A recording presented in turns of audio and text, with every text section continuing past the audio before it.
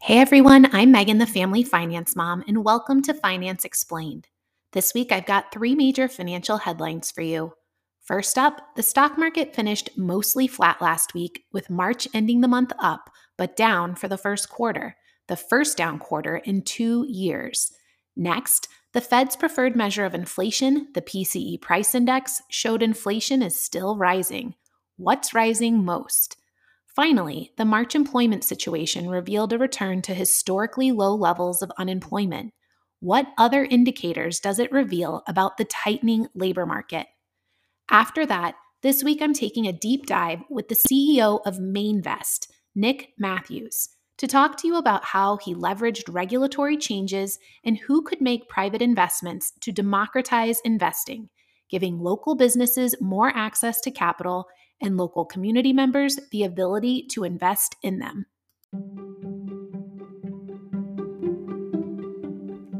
Welcome to Finance Explained, where you'll get the top financial headlines of the week, along with an explanation of what it all means and why it matters to you.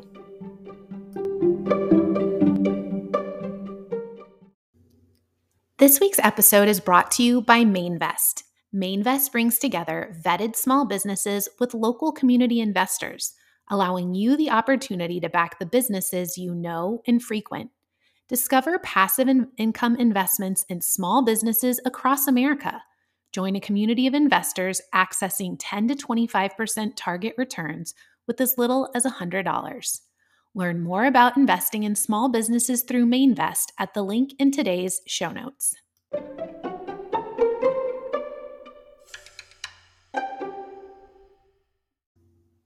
Now for the three headlines of the week.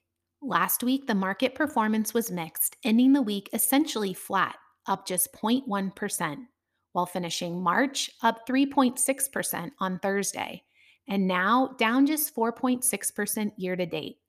The more volatile, tech heavy NASDAQ is down further, down 8.8% for the year, but did make bigger gains last week, up 0.7%.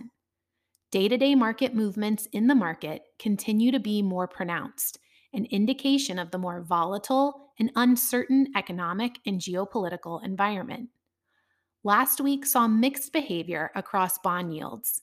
The yield on 10-year Treasury bonds fell as the yield curve inverted, historically a highly accurate predictor of a future recession. The yield on 10-year Treasury bonds just surpassed 2% earlier in March, raising rapidly until last week it slowed down and dropped to end the week at 2.39%.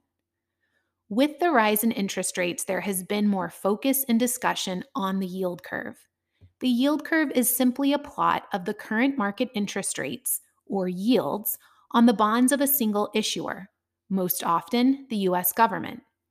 The current yield curve for U.S. Treasuries has jumped significantly in recent weeks, especially for midterm interest rates, or those on bonds ranging in maturity from 2 to 10 years. All rates for 2 years and beyond are now significantly above pre-pandemic levels. But as I mentioned last week, I'm closely watching the spread, or difference in rates between varying maturities. Typically, in normal economic environments, the yield curve slopes up and to the right, with longer dated maturities like 10 and 30-year treasuries having higher yields than shorter term ones. And last week, at least part of the yield curve inverted, with 10-year rates dropping below 2-year ones. Historically, an inverted yield curve, when short-term rates are higher than long-term rates, has been an almost perfect predictor of a coming economic slowdown. It is not, however, an immediate indicator. Historically, on average, the inversion occurs 12 to 18 months before a recession begins. The yield curve inverts because investors are predicting an economic slowdown, which typically results in the Fed dropping interest rates. So they are essentially pricing in that expectation of a future drop in interest rates. The rise in interest rates that we've seen since the start of this year and the Fed's end of buying mortgage-backed securities has already had a major impact in the rates that you and I pay for credit, especially in the mortgage market. While mortgage rates are still low by historical standards, they have increased significantly since the start of 2022 and rose again last week. From ending 2021 in the low threes to last week, a national average of 4.67%. This is the highest mortgage rates have been since December of 2018. Next up, the PCE price index. There are two major monthly inflation indicators: the CPI, the Consumer Price Index, and the PCE price index, or Personal Consumption Expenditure Price Index, the latter of which is the Fed's preferred measure. It's because it is based on what we as consumers are actually spending money on, as opposed to the CPI's fixed basket of goods and services. It takes into account substitutions that consumers make as prices rise, which inherently almost always makes its increases lower than the CPI index. For February, the PCE price index increased by 6.4% over the last year, with prices on goods up 9.6%, services up 4.6%, food up 8%, and energy up 25.7%. The core PCE price index, excluding the impact of more volatile food and energy prices, was up 5.4%. The biggest standout in February's data was the large 1-month increase in food prices, up 1.4% in just 1 month, the largest monthly increase for food since the early days of the pandemic lockdowns, and likely an indicator of what is to come this year, given the significant rise in grain prices already. The PCE price index data is released as part of a larger monthly data set that also includes consumer spending and disposable income as well. Recall that we are a very consumer dependent economy, and consumer spending accounts for 2/3 of GDP. As government stimulus from the pandemic has come to an end, disposable incomes have returned to the long-term trend line, consistent with pre-pandemic growth rates. Consumer spending, however, remains elevated. It is this relationship that has economists and investors wary of what is to come, because it is not sustainable. As savings are depleted, consumers will not be able to keep pace with their current levels of expenditures. And if consumer spending slows, so goes the economy. Finally, the March employment situation.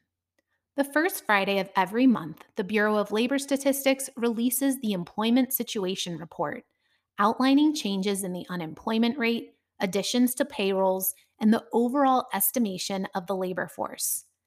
As of March, we have almost fully recovered from the jobs lost at the height of the pandemic. Of the 22 million jobs lost in the first 3 months of 2020, we have recovered 20.4 million jobs, leaving us just 1.6 million short of pre-pandemic payroll levels. The unemployment rate is now just 3.6%, only 0.1% higher than pre-pandemic rates, and in historical context, extremely low and considered economically as beyond full employment. Full employment is typically considered to be around 4 to 4.5%. This allows for job switchers and new entrants to settle into the market. Rates below that, as we see today, are often indicative of an extremely tight labor market. Why is the labor market so tight? Because while employees have rehired many workers also opted out of the labor force entirely. The civilian labor force is still down 0.2 million workers versus pre-pandemic levels, with nearly 1 million fewer women over the age of 20 in the labor force today than pre-2020. The tight labor market is leading to rising wages. If you look at the civilian labor force as the supply of labor and compare it to the demand for labor, measured as a combination of current payrolls plus job openings, the labor market has never been tighter than in the last 3 months. Demand also doesn't fully capture that anecdotally, employers are saying many workers want to work fewer hours, which means you need more employees to fill the same demand. That is driving the acceleration in wages. Hourly wages for non-supervisory employees are up 6.7% over the last year, while hours are down 0.9%, resulting in a 5.8% increase in wages overall. Employers pass on these cost increases to consumers as price increases, with rising wages being yet another source of inflationary pressure.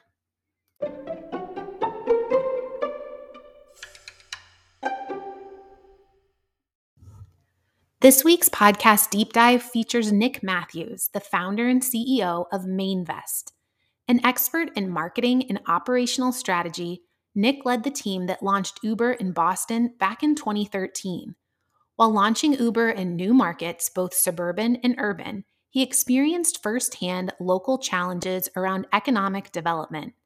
He founded Mainvest in 2018 with the goal of empowering communities to determine their own economic development, utilizing new regulations which opened up private investment to more individuals and novel investment vehicles facilitated by Mainvest platform to align incentives between local community members and small businesses. Mainvest essentially allows you to invest in local small businesses, while local small businesses get access to the capital that they need to grow. Welcome, Nick Matthews. Well, Nick, thanks so much for joining me today. Oh, thank you for having me. So before we kind of get into the nitty-gritty of Mainvest, I'd love to kind of start by giving us a little bit about your background and how that led you to creating Mainvest. For sure. My background, I grew up in Massachusetts, went to state school in Western Mass, and pretty much out of college, joined Uber as one of the first 50 employees to launch Boston, which was one of our first markets back when we were a simple country black car service, and spent the next 6.5 years growing Uber and growing with Uber. And it was an amazing ride and amazing journey through the good and the bad. But I think, a lot of it does tie together, firmly around what Mainvest is like this investment marketplace really focused around access to capital for small businesses and giving communities the option to share in that success, and diversify their portfolios. But it's some of the similarities is we're working with a bunch of real people, on the ground. These, we don't call them assets, we call them people, but these on the ground brick and mortar businesses and these amazing entrepreneurs.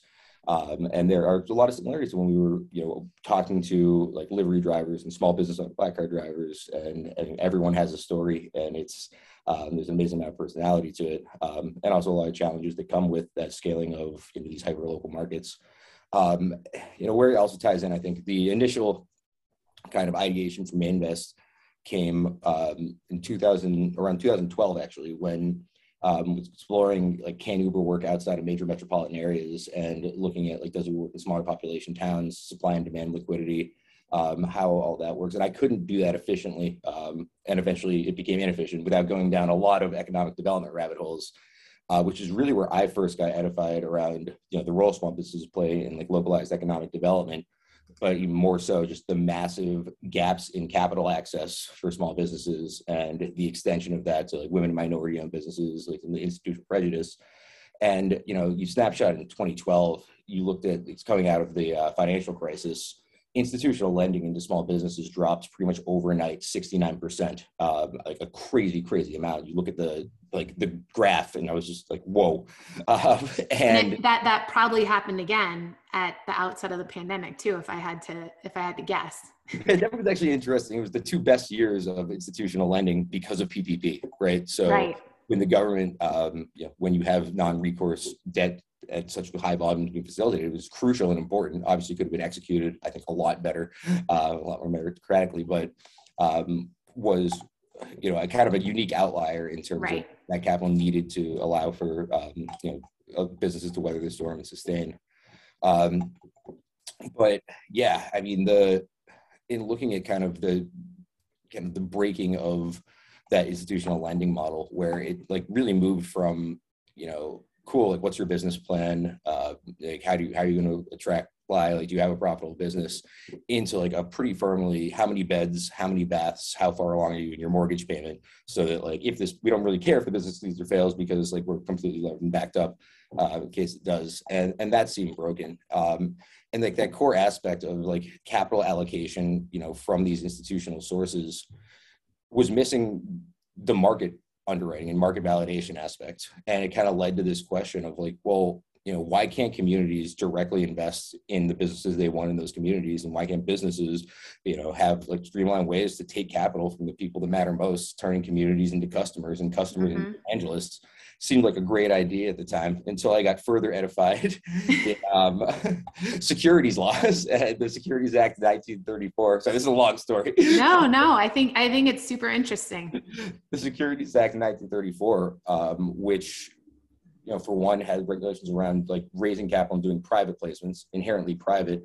I mean, you weren't able to publicly solicit for investment, so you couldn't market for people to invest. And it's really hard to have a marketplace without marketing, unless you can qualify the investor. Right. Because only if you have $1 million are you qualified. Exactly. And that was like the other side of it, like the limitations where like it was like only these people are fit to take these risks and invest because they have $1 million, excluding their primary residence, which seemed ridiculous. It was around 5-6% of the population at the time. But those regulatory blockers kind of answered that question for why something like that didn't exist. And you fast forward to 2016, I moved down actually to DC, which is where Uber's US ops headquarters is. And it was right around the time that the Jobs Act and regulation crowdfunding was on the floor of the House and the Senate. And, it was exciting. Like all the bylines were like equity crowdfunding. The entire impetus for it was looking at this massive amount of wealth generation coming out of Silicon Valley, limited to only accredited investors, and even more so like the venture firms that had access to the deal flow, combined with this flourishing private capital market where companies like Uber and Airbnb, it's big examples, were continuing to just go back to these private markets for like D, C, F, and G rounds, continuing to raise that private valuation so that by the time they went public, the majority of like that potential upside for retail investors was already like gone. Yeah. And like that seemed like super cool, like allowing people to invest in early stage startups if you can build a good regulatory and investor protecting framework around it. But doesn't necessarily solve the same like level of problem because there is a flourishing private capital system, venture capital, private equity for early stage tech companies. There isn't for small businesses. And it kind of to the, like these regs were designed for that, but can we retrofit these regs to create the unlock in like kind of back end to enable small businesses in this like kind of community underwritten capital model to scale it out? And over the next few years, did a lot of pressure checking, finally figured out the answer was yes. So that's kind of how Mainvest came into existence. That's really cool. So it sounds like, this is an idea you've had for over a decade at this point, but you were kind of ahead of your time in terms of like regulation, as well as probably, I think, maybe even public readiness. But I think there's kind of an ongoing trend and theme in many people that I've had on the podcast lately about democratization of finance. So, and in your case, it's not only on, the individual side of things, like the individual investor, the personal finance side of things. It's also on the corporate finance side of things, but at a much smaller scale. So hopefully at some point we get back to mom and pop storefronts instead of corporate chain franchises everywhere is, I hope, where you're headed with this. Where I would say like the last thing we want is to be forced to eat at Olive Garden 5 nights a week. And so we're the preventer of that. And no offense to anyone that likes Olive Garden. No, but I think we Olive Garden's not like a family-owned business. It's like Darden Holding Company, and right. It's gone through many iterations. I think the buy one get one like family meal was one of the craziest things I've ever seen. And it's like who wants that? That's a lot of breadsticks. Go ahead. No, you go. No, so my next question was going to be why choose small businesses as Mainvest focus, but I think you kind of already addressed that. So maybe let's go into exactly kind of how Mainvest works. So what does a typical investment on Mainvest platform look like? And maybe kind of what that life cycle looks like from how you get a business on and then how it becomes available for people to invest in. For sure. So, we work with businesses, like a lot of them are coming to us from other businesses that have been successful on the platform. That's our kind of primary like acquisition is that word of mouth and, seeing validated businesses finding success leads more businesses to be like, oh, can this work for me? And really on the front end, the business can fully self-serve, go through the platform and build out their investment opportunity and their offering. And it almost functions as like a RegTech platform in that sense, where what we're doing behind the scenes is we're taking all that information and auto-generating a 28-page Form C offering memorandum that we file on their behalf with the SEC to enable them to use the regulatory exemption. And that's a lot of mouthful words for small businesses, but really, like, the way they understand is it's a clear vehicle for them to be able to go out, engage their community, and start raising the capital that they need to either start up a new business or expand and grow their existing business. And maybe just for people who may not be familiar with corporate finance, like, this was kind of my first job working in investment banking, but normally you're doing this for companies that are, multi-$100 million companies, and there's a tremendous number of bankers and lawyers and all of these people involved in order to get all the documentation in place and then go out and market to institutional investors to raise hundreds of millions of capital. You found a way to kind of do this at scale at a much smaller level for local businesses, essentially. Right. And like sometimes we make a joke that we're like an ops company masquerading as a technology company. But like, it's not like there's like a proprietary, like we use like algorithmic modeling and stuff, but like, there's not like a proprietary algorithm that's like the core of our product.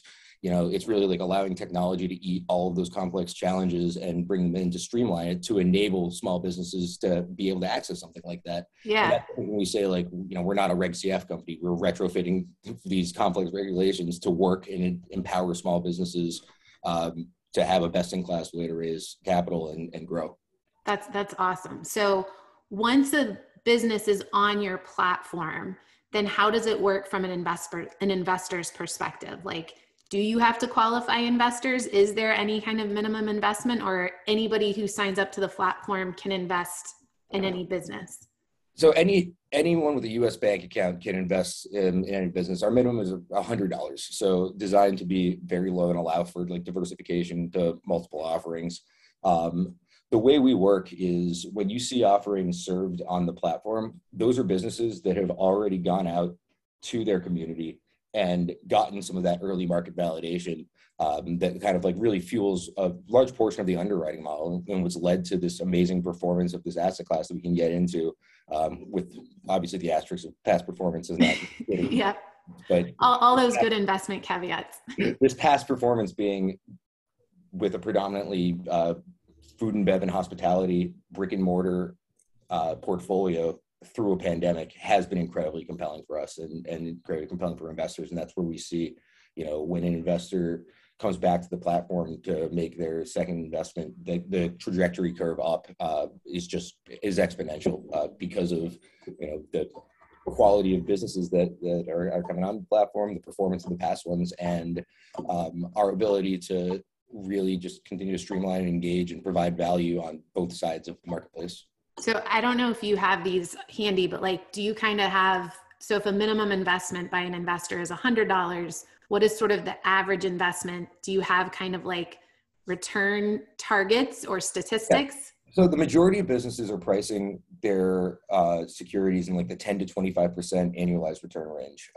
And the way the investment's structured, like one of the things is like equity doesn't make sense for a lot of small businesses. The way what we've built out is a purpose-built security specifically for this type of capital that's called a revenue sharing note. And so the way your investment is realized is as the business generates revenue, you get a percentage of that revenue paid back to you quarterly up until a total amount of principal plus like targeted return above that is hit. That's cool. So, in thinking about it in terms of diversification, like diversification play, like it's unlocking access to like a previously opaque asset class of these like revenue-backed securities into cash flow generating small businesses.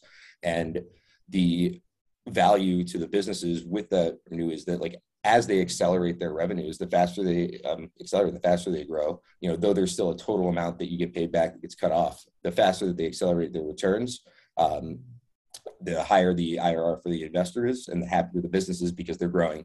Yeah. And to like bring that onto the community level, when you have 50 to 100 people in a community investing in a business that they want there, our core thesis, then they support it at market validation on the front end, like is a strong indicator that that's going to be a higher performing business, and that has been proven out like through the asset class. But yes, then on the back end, you have this aligned interest of the community and the businesses where you talk about turning communities into customers, but also customers into advocates, really acting as, supporters of that business, but also as like marketing and engagement for that business as well, which is something that, I think previously it's hard. You have like customer loyalty programs, but those are really one-off. The exponential aspect of people really like having pride in their community and their businesses just drives this like closed loop capital engine that can accelerate as economic development.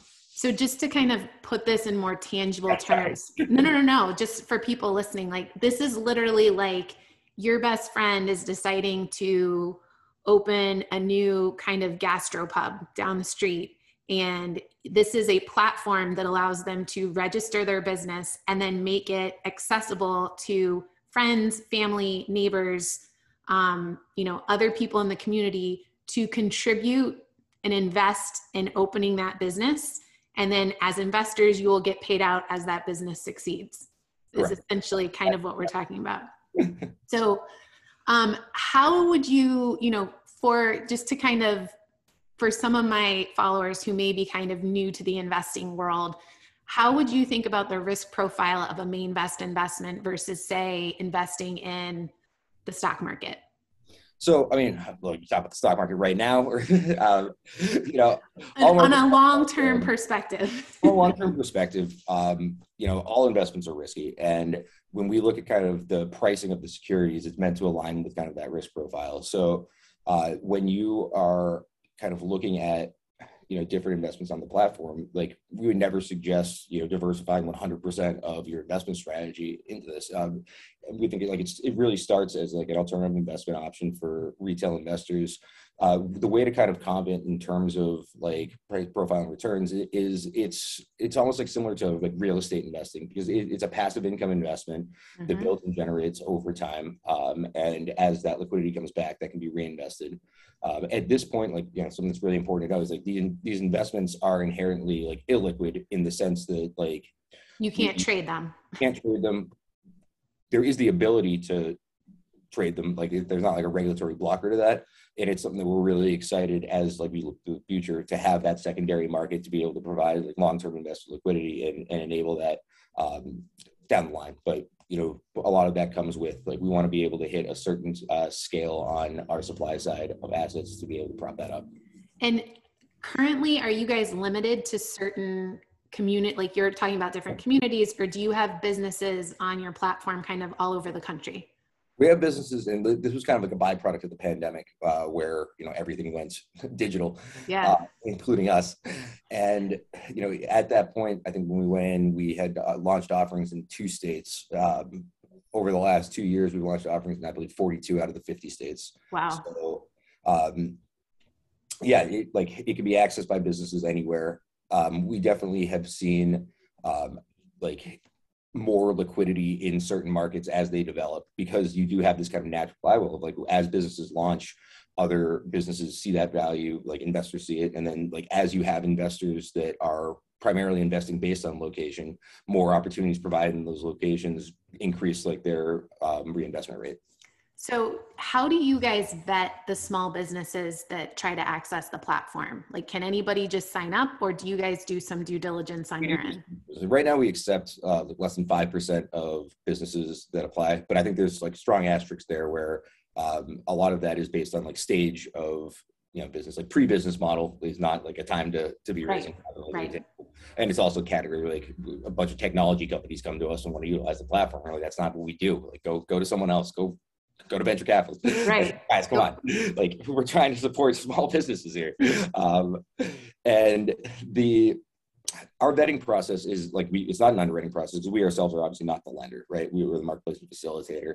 But we do vet based on historical financials for existing businesses, pro forma financials for new businesses. And we actually have some amazing like automation there and algorithmic comping where we're able to take, from just an increasing amount of data, all of these category-based norms for example, like if a natural grocery store comes to the platform and is projecting a profit margin of 45%, that's around 10 times the average natural grocery store profit margin. Like that would be a red flag. And that's cool.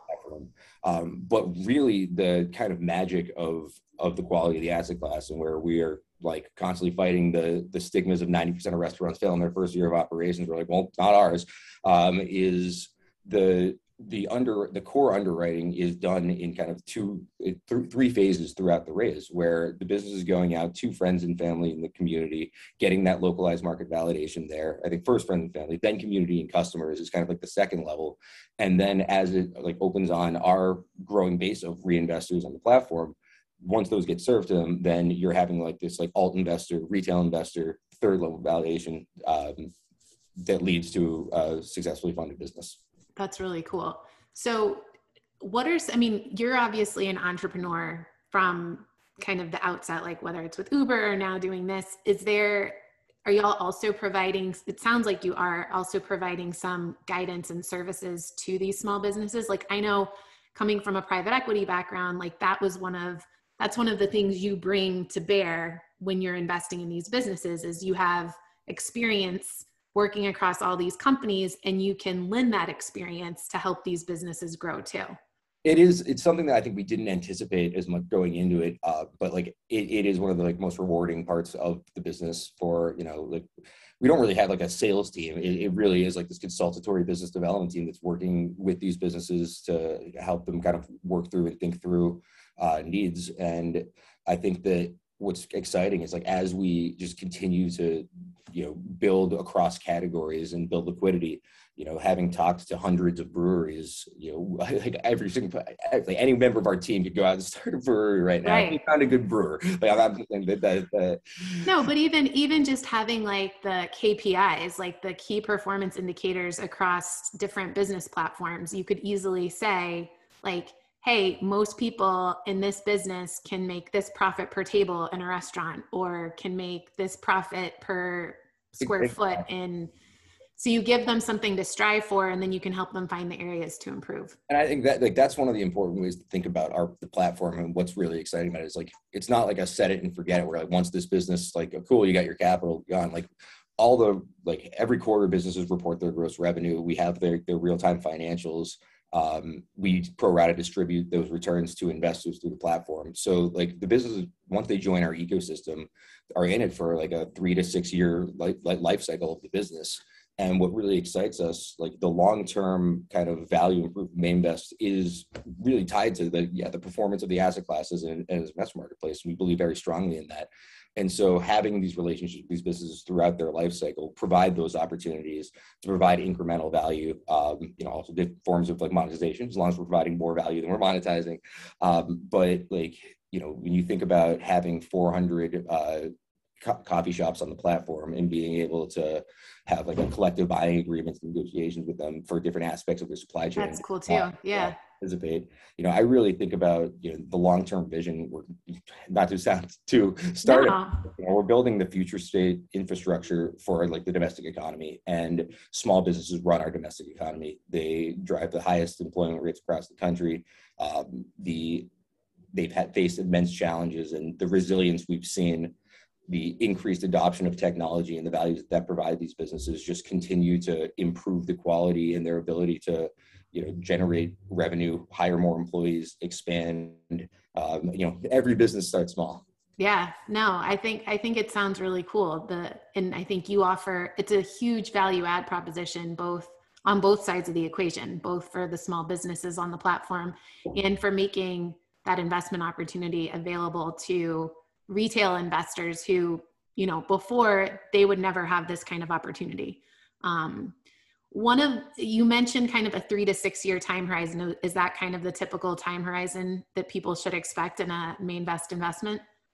So yeah, businesses are usually setting at around 5 years their maturity date. And their when you're evaluating an opportunity, you can look at that percentage of revenue shared and the projections and kind of model out like within the performance of those projections when that would be paid back in full.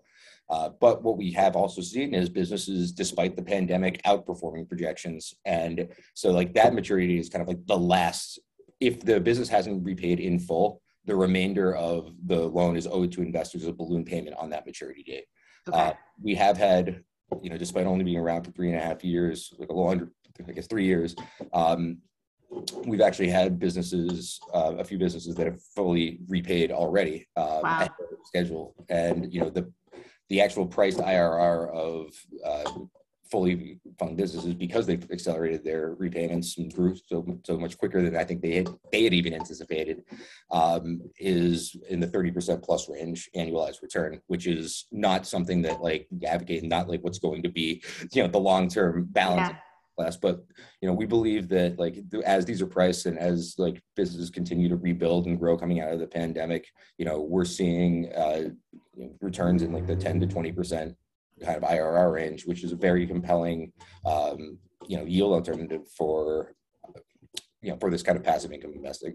You talked a little bit kind of about like where you see things going. What are some kind of, where do you see Mainvest, say, a year from now? What are some of the features maybe that you guys are working and investing in right now? One of the features we're really excited about is funds. So right now, like if you go onto the platform, like you're making one-to-one investments and evaluating each individual business. But as we've kind of said, when we look at like how we can gauge the performance, and predict the future performance of these businesses with that social underwriting, there is that kind of threshold where like once that box is checked, like there could be a higher level of conviction that business is, going to be providing like a strong liquidity to those investors, and bundling those into different funds to allow investors to diversify more streamlined, efficiently, still having like the ability to review all the underlying data, of course.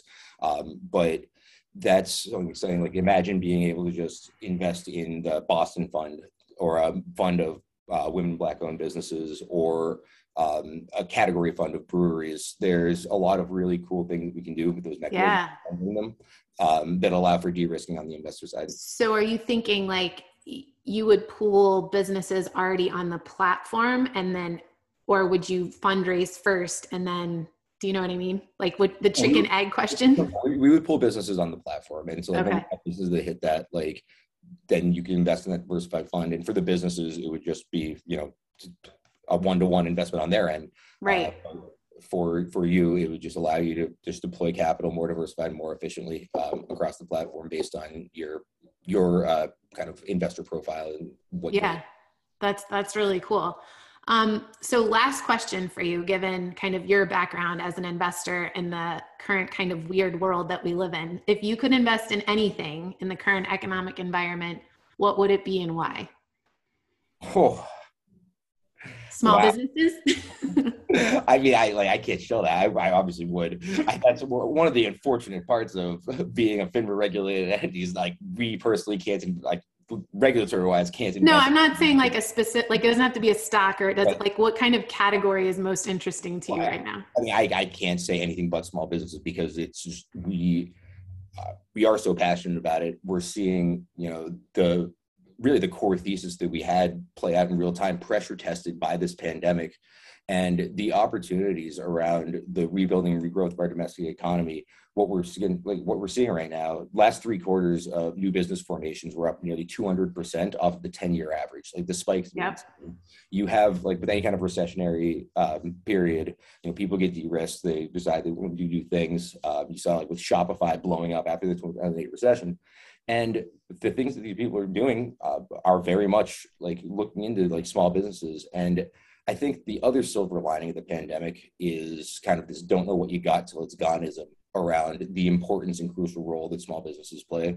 And it's been very exciting to see that, from a community standpoint, and that's where like we do kind of trend this line between like we're an investment platform, but we're very mission driven around economic development, around like supporting communities. And it just feeds back into that like Olive Garden sentiment around, these small businesses form the cornerstones of our main streets, that form that identity. They're crucial to our local economic growth and development, and being able to fuel that growth and accelerate that growth through a flourishing private capital system, market underwriting.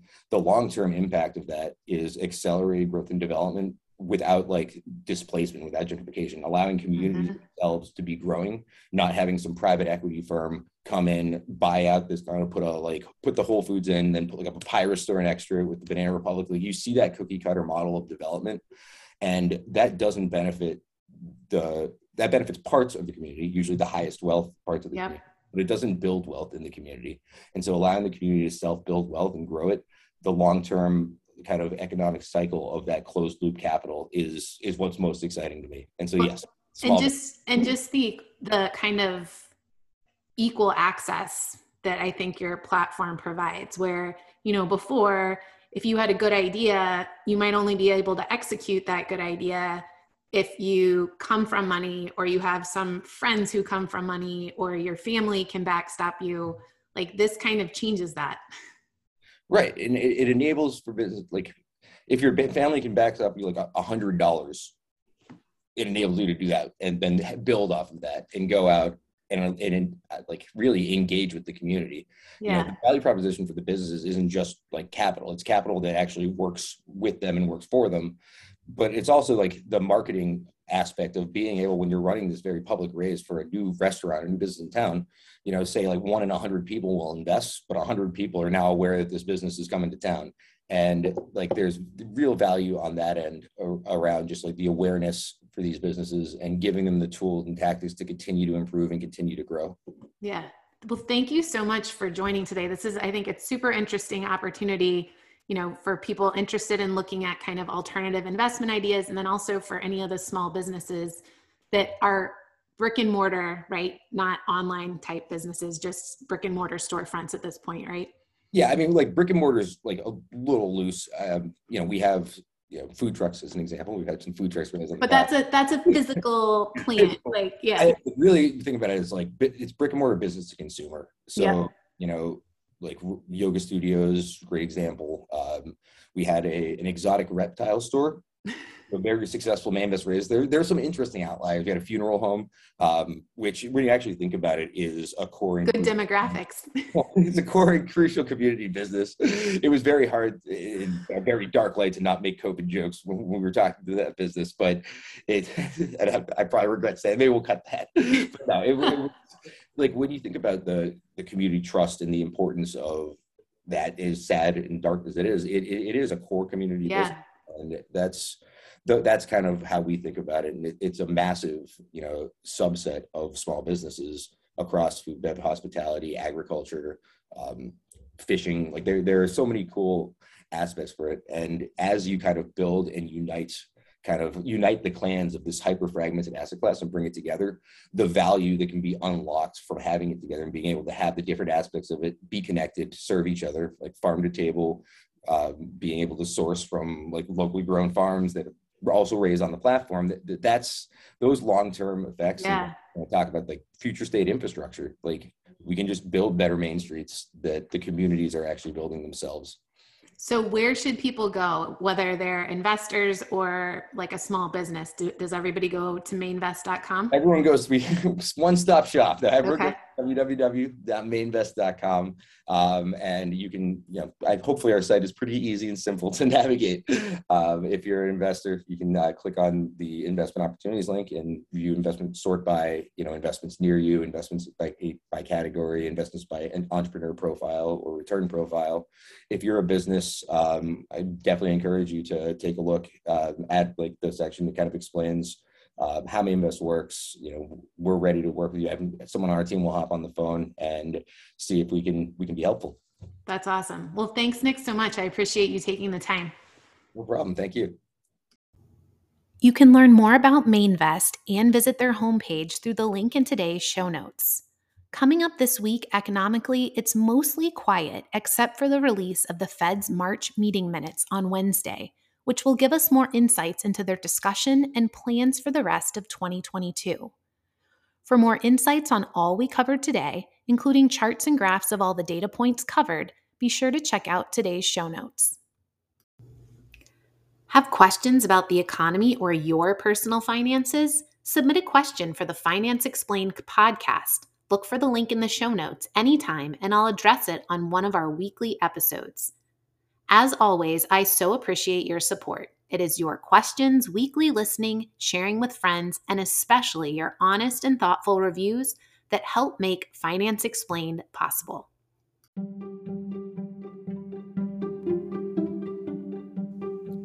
So that's it for this week's episode of Finance Explained by Family Finance Mom. I hope each week to build and expand your financial literacy, help you understand not only the week's headlines, but how they relate to you, and also you can make better financial decisions for yourself, your family, and your futures.